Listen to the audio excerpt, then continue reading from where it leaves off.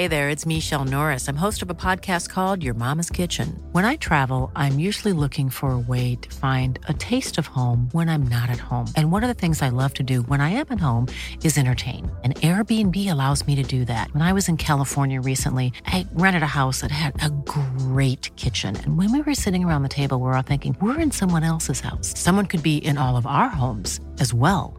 If you have a home, but you're not always at home, you have an Airbnb.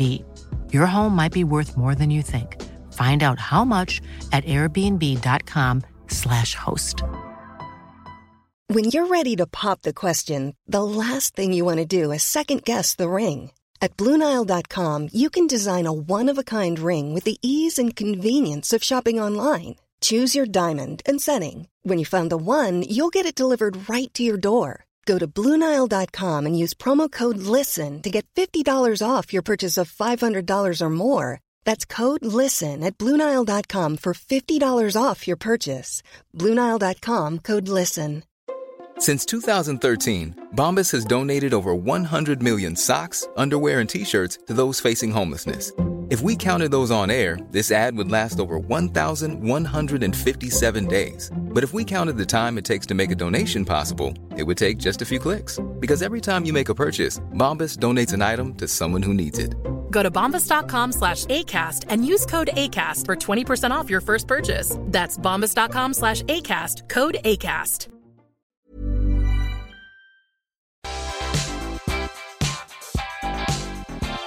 What's up, everyone? You're back to this channel for one of my favorite things in the world, a Collider Ladies Night episode.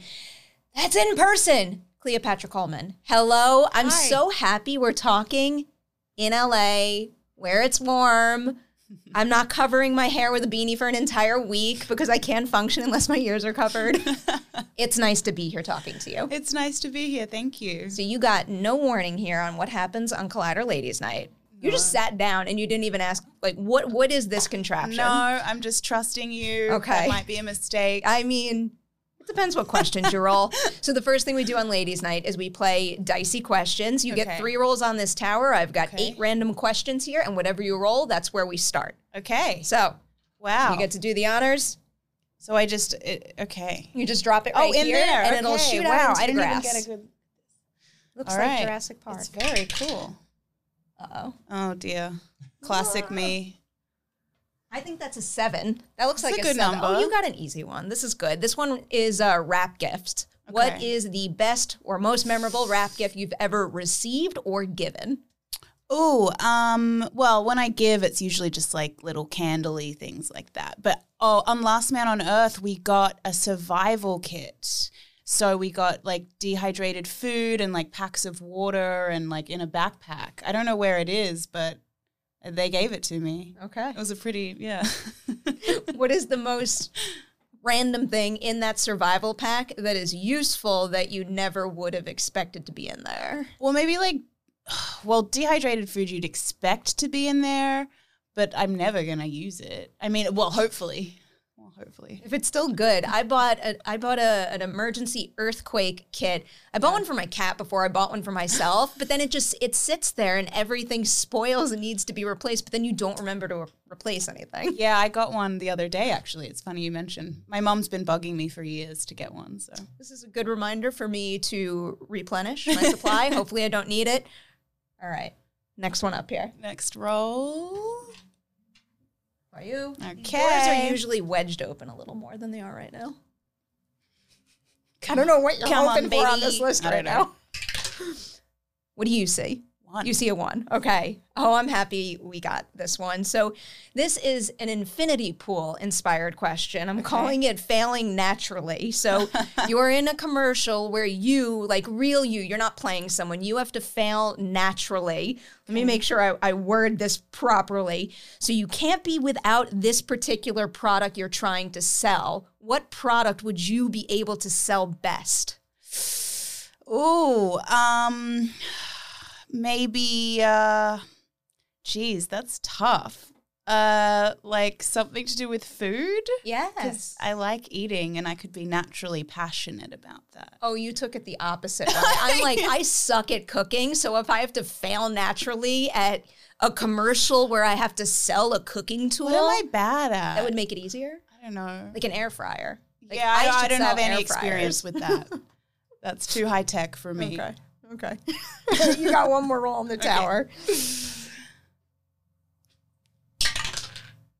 4? 4. All right. Number 4 is high-low. Can you give me one audition high and then also one audition low and tell me what you learned from that low that you could apply to future auditions? Oh my gosh. Okay, well, there's a lot of lows, but you also kind of just forget them. So let me just like go back.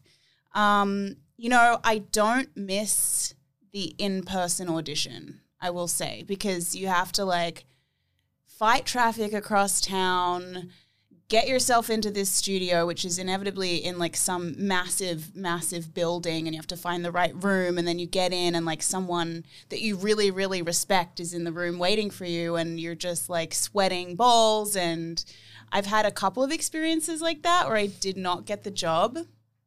And then I guess a high would be I sent in a tape for Rebel Moon on like a Friday, and then on a Monday it was like, you got it. Huh. So that was pretty cool. Okay, I have a follow-up question. For anyone out there who doesn't like making tapes or doing virtual auditions, is there a tip or trick you've come up with that, still makes it feel like natural and, I don't know, like you're in whatever atmosphere you need to be to give your best possible audition? Well, here's my theory on auditions. I actually prefer a self-tape. I get a lot of my jobs from self-tapes because I feel it's actually the closest thing to what I would do if I got the job. Whereas in an audition, like I said, there's like you're fighting traffic, maybe the temperature's weird, the energy of like certain people in the room, maybe the casting director really, really wants you to get it, and so they're like kind of overdoing it, or maybe they don't really feel you, and so then there's that vibe. But I would say for self-tapes, like, it takes the pressure away. I don't really have any tips other than try to be off book because you don't want to be like reading anything. And like I feel like looking down when it's framed on like a computer is kind of worse than like in the room. But I just think it's way, way superior to going in the room. Like That's that my way. opinion. Not everyone agrees. But I like that way Yeah. of looking at it. All right, we're going to jump into it. This is the meat of our interview now. Every single Collider Ladies Night starts here. What is the movie, performance, personal experience you had, whatever it may be, that first made you say to yourself, I have to be an actor and nothing else? Wow. Well, I started off as a dancer. I thought I was going to be a ballet dancer. That was my whole thing. Like from age 4, I was doing ballet. I actually told my parents. I went to a class with a friend, and then I declared to my parents at age 4 that I was going to keep going to classes. And I was always the most like theatrical one. And then when I was 7, my dad made a short film, and I was in that. I played an alien. And then I just decided one day that I wanted to be an actor. I made a list of some shows that I wanted to be on, and I knew they were filming in Melbourne. And I convinced my parents to move across the country to Melbourne. And within a year, I was on one of those shows, which is crazy. I think it's more just, I don't know, proof of maybe manifestation, or I don't know what it was. But yeah, that's how I got started. My head is exploding with follow-up questions. The first one that came to mind is, what was this alien short film about specifically? Well, it's called Transplanet. It was kind of about magic mushrooms. Okay, I'm glad I asked. My parents are big-time hippies. I grew up in Byron Bay, which is like a total like alternative hippie town. And I guess that's what was going on. I was not aware of that at the time as a 7-year-old, but I grew up going to raves and yeah. Okay. I'm sure you have more follow-up questions now. I mean, I have a couple. The next one that had come to mind before, at least, was what kind of convincing did you have to do to get them to pick up and move, or were they kind of on board initially because they believed in your work in the Alien short film? They believed in me a lot. They raised me to kind of just be creative. They were creative people as well. So it wasn't like I never had to like come out to my parents. I was like, you guys, I'm not going to be like working in an office or having a normal job. I'm going to be an artist. I know it's scary. I didn't have to do that. And so they were very supportive. I have no idea why. I guess they're just wonderful. I'm lucky. Look at your body of work. That's why. They knew what was going to happen. So you make this list of all these shows that you want to be on. When you want to actually go out and try to get a role, what did you think was the first step in terms of actually booking a role on one of those shows? And now having done it, is that a first step you would recommend to someone else out there who wants to pursue a similar path? Definitely. I think my first step was trying to find an agent and someone to send me out for things. And they sent me out on a national commercial for Direct Factory Outlets. I still remember it was Charlie's Angels Go Shopping was the whole theme. And I was the main one. And I was like, got your wallet, got your map, let's go shopping. And then it had a freeze frame of us like walking. Is this like when the Charlie's Angels movies came out? Possibly, because I was because I bought a Nokia 13, phone 14. because of that movie. So I feel like I'd probably buy all this clothing. It was quite influential, that film. Yeah, I was like 13 or 14 then. And yeah, just got an agent and then just like went out on as many auditions as I could and just didn't really say no to anything. I think especially in Australia, it wasn't very diverse. So I had to work really hard to convince people. Like people never really had me in mind per se for anything they were writing. And I had to win them over. And I look back at that now and I think, well, that was really awesome because it was kind of like a boot camp in a way that sort of I had to be undeniable. I had to like have it. So I'm actually really grateful for that. But I would say that's good advice for anyone is be prepared. Like absolutely, especially in this industry where every single ounce of it is extremely challenging. Yeah. So you started getting work there in Australia. I'm very curious about making the move to Hollywood because I feel like I've had so many conversations where it's usually like a challenging and like a very surprising path to go from a film and television industry in any corner of the world to Hollywood. Yeah. So I guess my first question in that department was the dream to like break in Hollywood, or is that something that kind of happened naturally? Well, I had been working in Australia since age 14 to about 19. And my dad and I made a short film together because he wanted to teach me how to complete things because I had a lot of ideas but was never completing them. And I remember the last shooting day, I was going to fly to LA the following day. And my reasoning behind that was because after working in the industry in Australia for a number of years, I just found there was this glass ceiling for me and like there wasn't as much opportunity as I would have liked. And I was like, I want to go where there's a lot of opportunity and there's a lot that I can do. And you know, my agent told me don't do it. And like, you know, it was a very scary thing, of course, but I just did it. When I was like 19, I visited for a while, got a manager, my first manager, and then made the move shortly after. And then just was lucky enough to get some jobs and then just kept going. Many questions again. Why didn't your agent want you to make that move?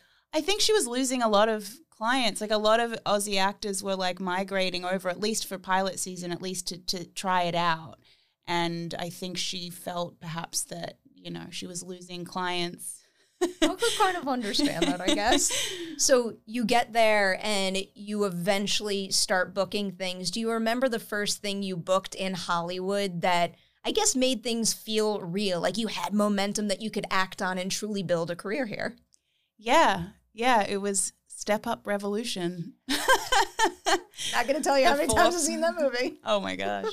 I mean, it's so fun. I got that and I got to go to Miami for a couple of months and live in a hotel and just, film this really fun dance movie and play a DJ and then learned how to DJ based off that and made friends and my dad visited and it was great.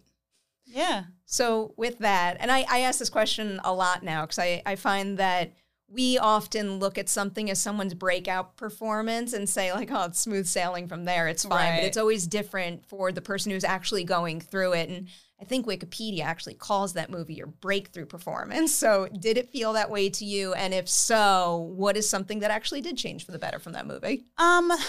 No, I mean, it depends how you look at it, I guess. I wouldn't I wouldn't necessarily say it was a breakout performance, but it was that moment that you described of like, okay, like I think maybe I can be okay here. I can make money. I can stay here. I can continue my visa, blah, blah, blah. I don't know if Last Man on Earth is a breakout, although, again, it really did feel like, because that went on for 4 years, and I was like, okay, like I'm a working actor in LA, like that's happening for me. But I would even feel like it's even more recent. I would say it would be like A Lot of Nothing, this film that just came out, because to me, it's like a character I've been wanting to play for 20 years. I've been acting 20 years. And you know, I've been waiting for something like that, and that just came out. So it's funny, like the perspective probably isn't like that at all, but for me, that's how it feels. I wonder if that movie is the answer to this question, but here's another one I like to ask. Of all of the projects that you've done, which one would you say helped put into perspective your goals for yourself the most, both in terms of the stories you want to tell and also the on-set experiences you wanted to have? I would say A Lot of Nothing for sure, because, I mean, it was so deeply challenging. The character I was playing she's quite unhinged, and that's something that I'm really enjoying now, and something that I think, although I like to have variety, I like to play all different kinds of characters, like M in Infinity Pool is very buttoned up, and that was a totally different energy. And then A Lot of Nothing, Vanessa is incredibly complex and can be very volatile and vulnerable and all of these different colors. And then the character I just played, V. Stiviano on Sterling, similar thing where there's just like a lot there. That's something that I want to get more involved with, these sort of deeply flawed, maybe sometimes unlikable female characters. I think they're important, and I think we've had a lot of male characters like that you might not always like them, but you love them and you're rooting for them. That's the place that I want to play in. How has that goal changed maybe the audition or even the offer process for you? Because I feel like, you know, when you're first starting out, you kind of want to accept everything that comes your way just to build experience. But as you go on in this industry, that isn't always the case. And you want to make sure that you're getting the material that offers you those kinds of, creative ways of expressing yourself. But sometimes in the audition stage, you don't know if it's even there. So what are you looking for earlier on to signal to you that in the long run, that is going to be the meaty role I want it to be? Well, I think there's a time and a place for that. Like, not everyone gets that kind of trajectory. For me, I've always been sort of like a journeyman actor and a working actor because I've been doing it for so long, and like would obviously say no to things that were completely inappropriate, but would pretty much audition for most things just to throw my hat in the ring. And then, you know, obviously there were times when I didn't want to, and my management was like, you know, I think that you should throw your hat in the ring, and if you get it, then you can say no. You know, I've always kind of had that policy, but that's no longer my policy. I'm now in a position that I think I can pick and choose a little more and be a little more intentional about what I want to do. And especially in a time where we have more films and more shows than ever before, and like so much noise, I'm like, well, what are we saying? Like, not only what is the character, but what are we saying in the film or the project overall, and how are we contributing to the conversation? So that's what I'm looking for now. I don't know if you want to name a title, but now I'm curious. What is something you didn't want to audition for? Someone else encouraged you to give it a shot, and whether you booked the role or not, you got something valuable out of the experience. I mean, like I said, you have this like amnesia about audition. You just like immediately delete file. So I don't know if I can think of a title. There's definitely been things that I'm like, I should not play that. That's not okay. I should not play that role. But thank you. I get that. I wanted to go back to Last Man on Earth briefly, because I know Will said that he wants to give that show a more official end, whether it's another season, or I think there might have been a suggestion for a movie wrap-up. Has that been addressed at all, or is that kind of an idea that's just floating out there that no one's really acting upon yet? It's something, you know, I get messages every day about that, of people like getting to the end and being like, what? It's something that's been discussed, but never in an official capacity. We all still have a group text. We're all still in touch. We all still do the happy birthdays and dinners every now and then. We love each other dearly. It's a great group of people, and we just had such a good time. It was like a dream for 4 years. I would love to go back. I don't know what it's going to take. I don't know. We'll see. I'm Sandra, and I'm just the professional your small business was looking for. But you didn't hire me because you didn't use LinkedIn Jobs. LinkedIn has professionals you can't find anywhere else, including those who aren't actively looking for a new job, but might be open to the perfect role, like me. In a given month, over 70% of LinkedIn users don't visit other leading job sites. So if you're not looking on LinkedIn, you'll miss out on great candidates like Sandra. Start hiring professionals like a professional. Post your free job on linkedin.com/people today. Hey there, it's Michelle Norris. I'm host of a podcast called Your Mama's Kitchen. When I travel, I'm usually looking for a way to find a taste of home when I'm not at home. And one of the things I love to do when I am at home is entertain. And Airbnb allows me to do that. When I was in California recently, I rented a house that had a great kitchen. And when we were sitting around the table, we were all thinking, we're in someone else's house. Someone could be in all of our homes as well. If you have a home, but you're not always at home, you have an Airbnb. Your home might be worth more than you think. Find out how much at airbnb.com/host. I always get like, I don't know, like chills or even sad thinking about an ending like that. And it makes me think, I don't know if you've ever watched Ash vs. Evil Dead, but like I think about where, you say you have? No, I haven't. Oh, you should. It's so good. I know of it. It's got like a similar ending Oh, where really? it's got a cliffhanger that opens the door up to all these wonderful possibilities and was very much there to tease something more. And then it's just like the rug is pulled out from under you. I know, but it's kind of iconic. Like the fact that it ends that way, it leaves people wanting more. It's like Positive spin on it. yeah, trying to. I mean, also like, you know, the way Seinfeld ended, right? Like no one wanted it to end, but he wanted to end it on a good note. I mean, ours wasn't quite planned that way, but I think in a way it kind of makes it iconic. I get it. And, you know, there's something to be said for something living on creatively in the viewer's brains too, when they can keep thinking about it and thinking of the possibilities. Actually, I'll throw that your way now.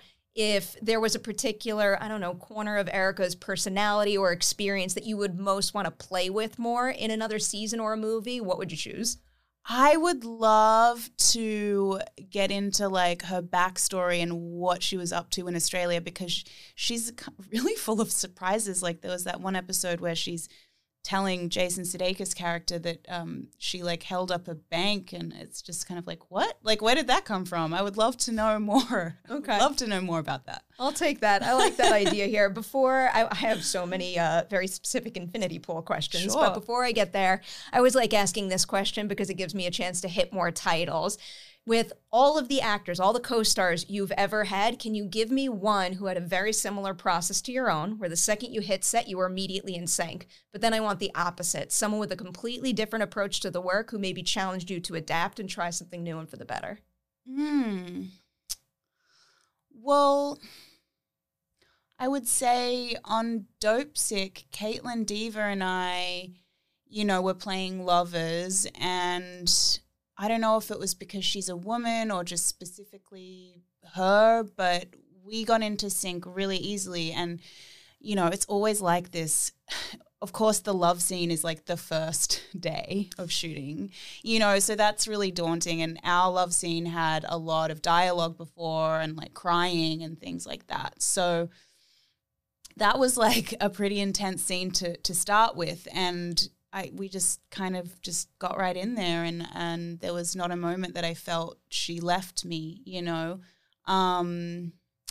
Opposite. I love that answer. She's one of my favorites. I think She's she's wonderful. actually probably one of the people that I've interviewed most, like Oh, throughout really? my career. And I don't know, always lovely, always so thoughtful about her work, and perfect for this Yes. kind of interview too. She is. She's really thoughtful. That's a really good word. And fun. Like we would dance. And yeah, we had a great time, even though the show is like really show. sad. And yeah. Excellent show. Yeah, I'm really proud to have been part of it. Trying to think of like an opposite person. Oh, okay. So Alain Noel, who plays my husband James on A Lot of Nothing, we're very opposite. So in the sense that we're dealing with kind of heavy material, even though it's satirical and it has some laughs in it, it's mostly like it's quite heavy. And his way of dealing with that, he wants to stay in it. So he would go lock himself in the closet of the house that we were filming in. And after weeks of rehearsal with him and having all this fun, all of a sudden he was like really switched off. And I was like, oh, like I thought he didn't like me. And then one night we were doing a night shoot, and on night shoots, you know, you get a little loopy, you're getting a little silly. And he was like, a little silly was coming out. And I was like, what's up? Like, how come you're always hiding away? Like, what's going on? Like, where's this guy been?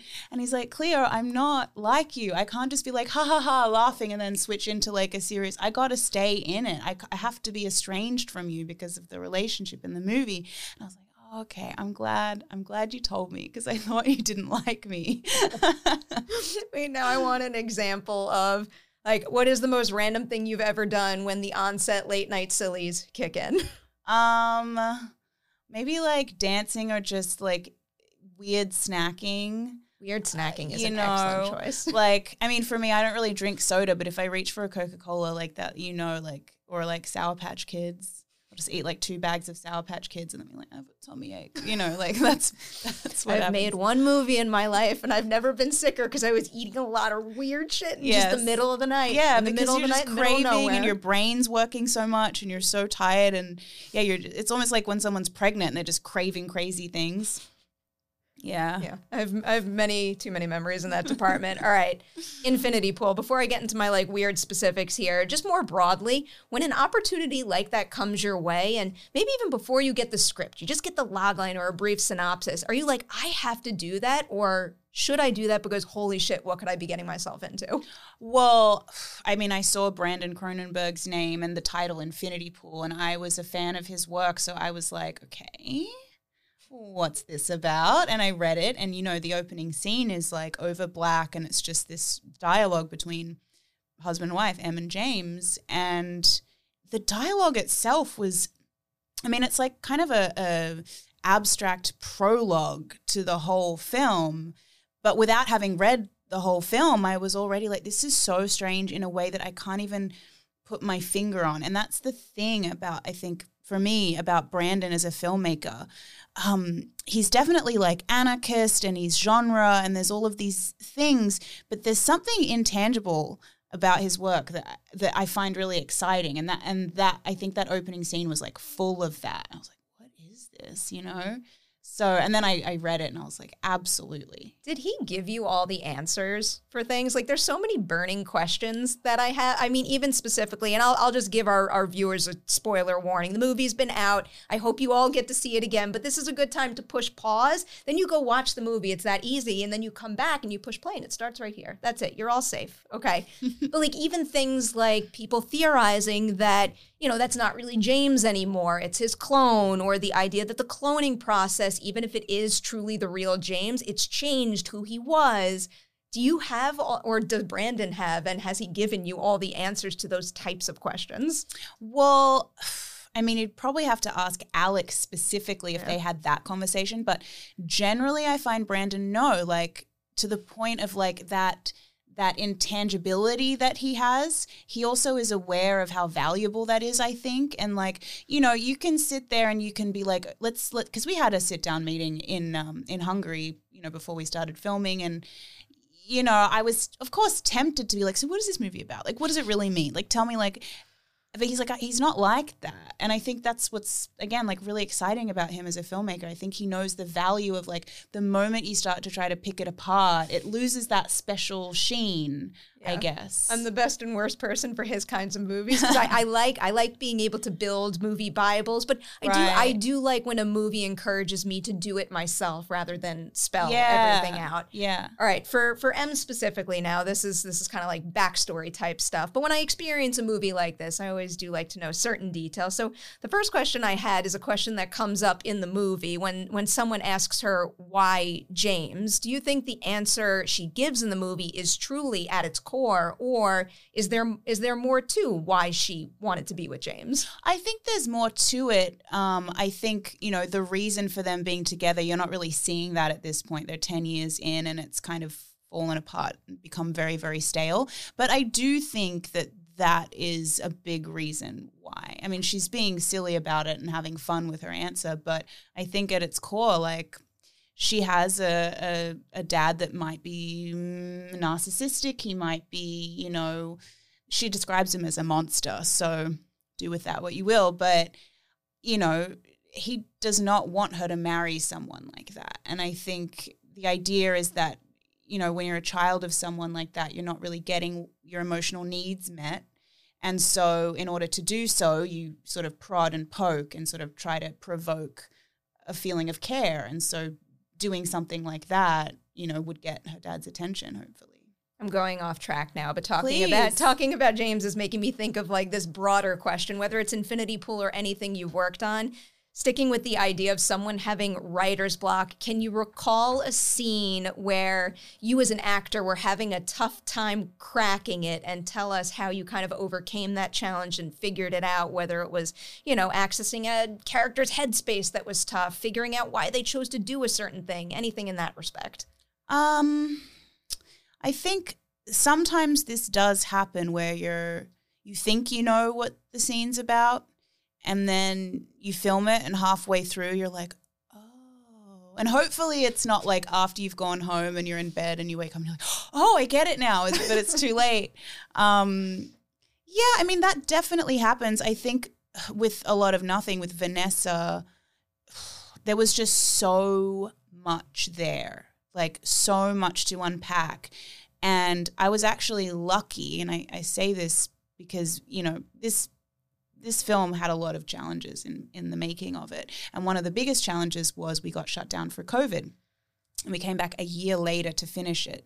And we went through, you know, COVID, social uprising, all of these topical things that were pertinent to the story. But also we all came back different. You know, we all came back very changed people. And I was grateful to have that time to sort of marinate in this character because, you know, I got the job and then we rehearsed for 2 weeks and then we were filming, and like, I don't think that's enough for a normal film, but with this film, it was so much. So I was kind of happy that we got that time to, and then I came back to her just sort of understanding a little deeper, you know. I've heard that a good deal over the past couple of years, and I understand how that can help.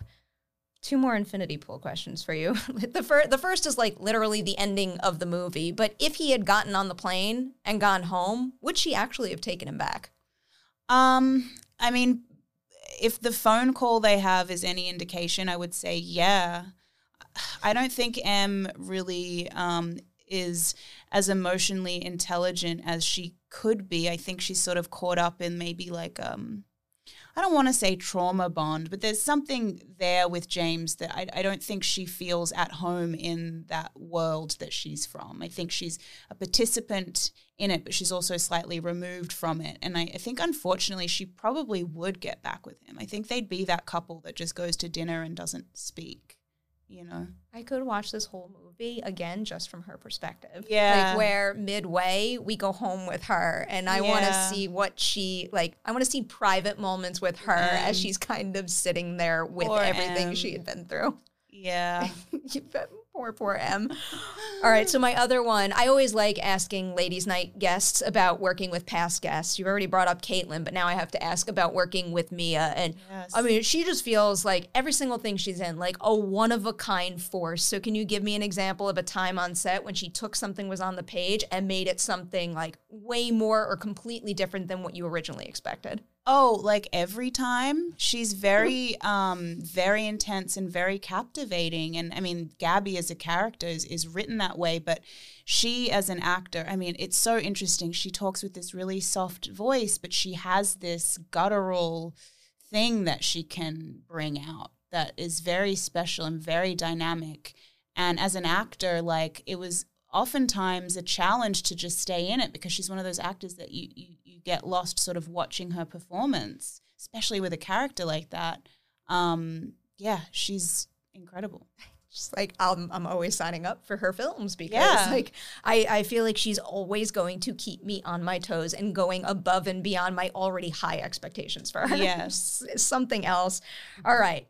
I have to end with this. I have to end with some more Rebel Moon talk. Because last time we spoke, we were talking a little bit about what Zach is like on that set. Don't get me in trouble now. I won't get you in trouble. I want to kind of like flip that around now and focus on your incredible co-cast. And I'll apply the Mia question to it, actually. Is there any particular member of that ensemble that took something on the page and just went above and beyond with it, and you were just really impressed and they exceeded your expectations? Oh, no. There's literally no way to answer that. There's no safe question. No, Okay, here's a creative way. I don't know if you can answer this either, but I'll try. Here's a creative way to talk about Rebel Moon. So I know that the story had Star Wars roots. If you could compare your Rebel Moon character to an existing Star Wars character, who would you choose? Harry, you don't even have to tell me why. I can't even do that. I can't. I've thought myself in circles on this question. I'm sure. It's tough. You'll have to wait for December 23rd. I'm very, very excited for December 23rd. I'm so curious to see how that one turned out. I'll end with this because I do always love hearing about what's on someone's bucket list. And, also because you've been talking a little bit about, having some behind the scenes experience with your short film. So whether it's behind the camera or a certain type of role or a certain type of character quality that you've never had the opportunity to play, what is at the top of your bucket list, something you hope to do in the near future? Okay, well, character-wise, I'm writing a film that I won't say too much about, but it has musical punk aspects, and it's another one of those characters that's, it's like you're walking down Hollywood Boulevard and you see this strung-out girl with a bag full of makeup, and then she, drops it, and then she, disappears, and you keep going on the road. It's like if you went with her and you saw her day. That's kind of what I'm interested in. These characters that, you don't always like them, you don't always agree with their decisions, but you're somehow rooting for them because there's something about them that you love. Because, the most oddly behaved or terribly behaved person, you can find linear reasons for why they're behaving that way. And I like to explore that. You explore that more. I will keep coming back for more. I like those kinds of characters and complexities. Congratulations on everything you've accomplished. I can't wait to see Rebel Moon, and I can't wait to see what comes beyond it as well. You are always welcome back to Collider Ladies Night. Thank you so much. Thank you.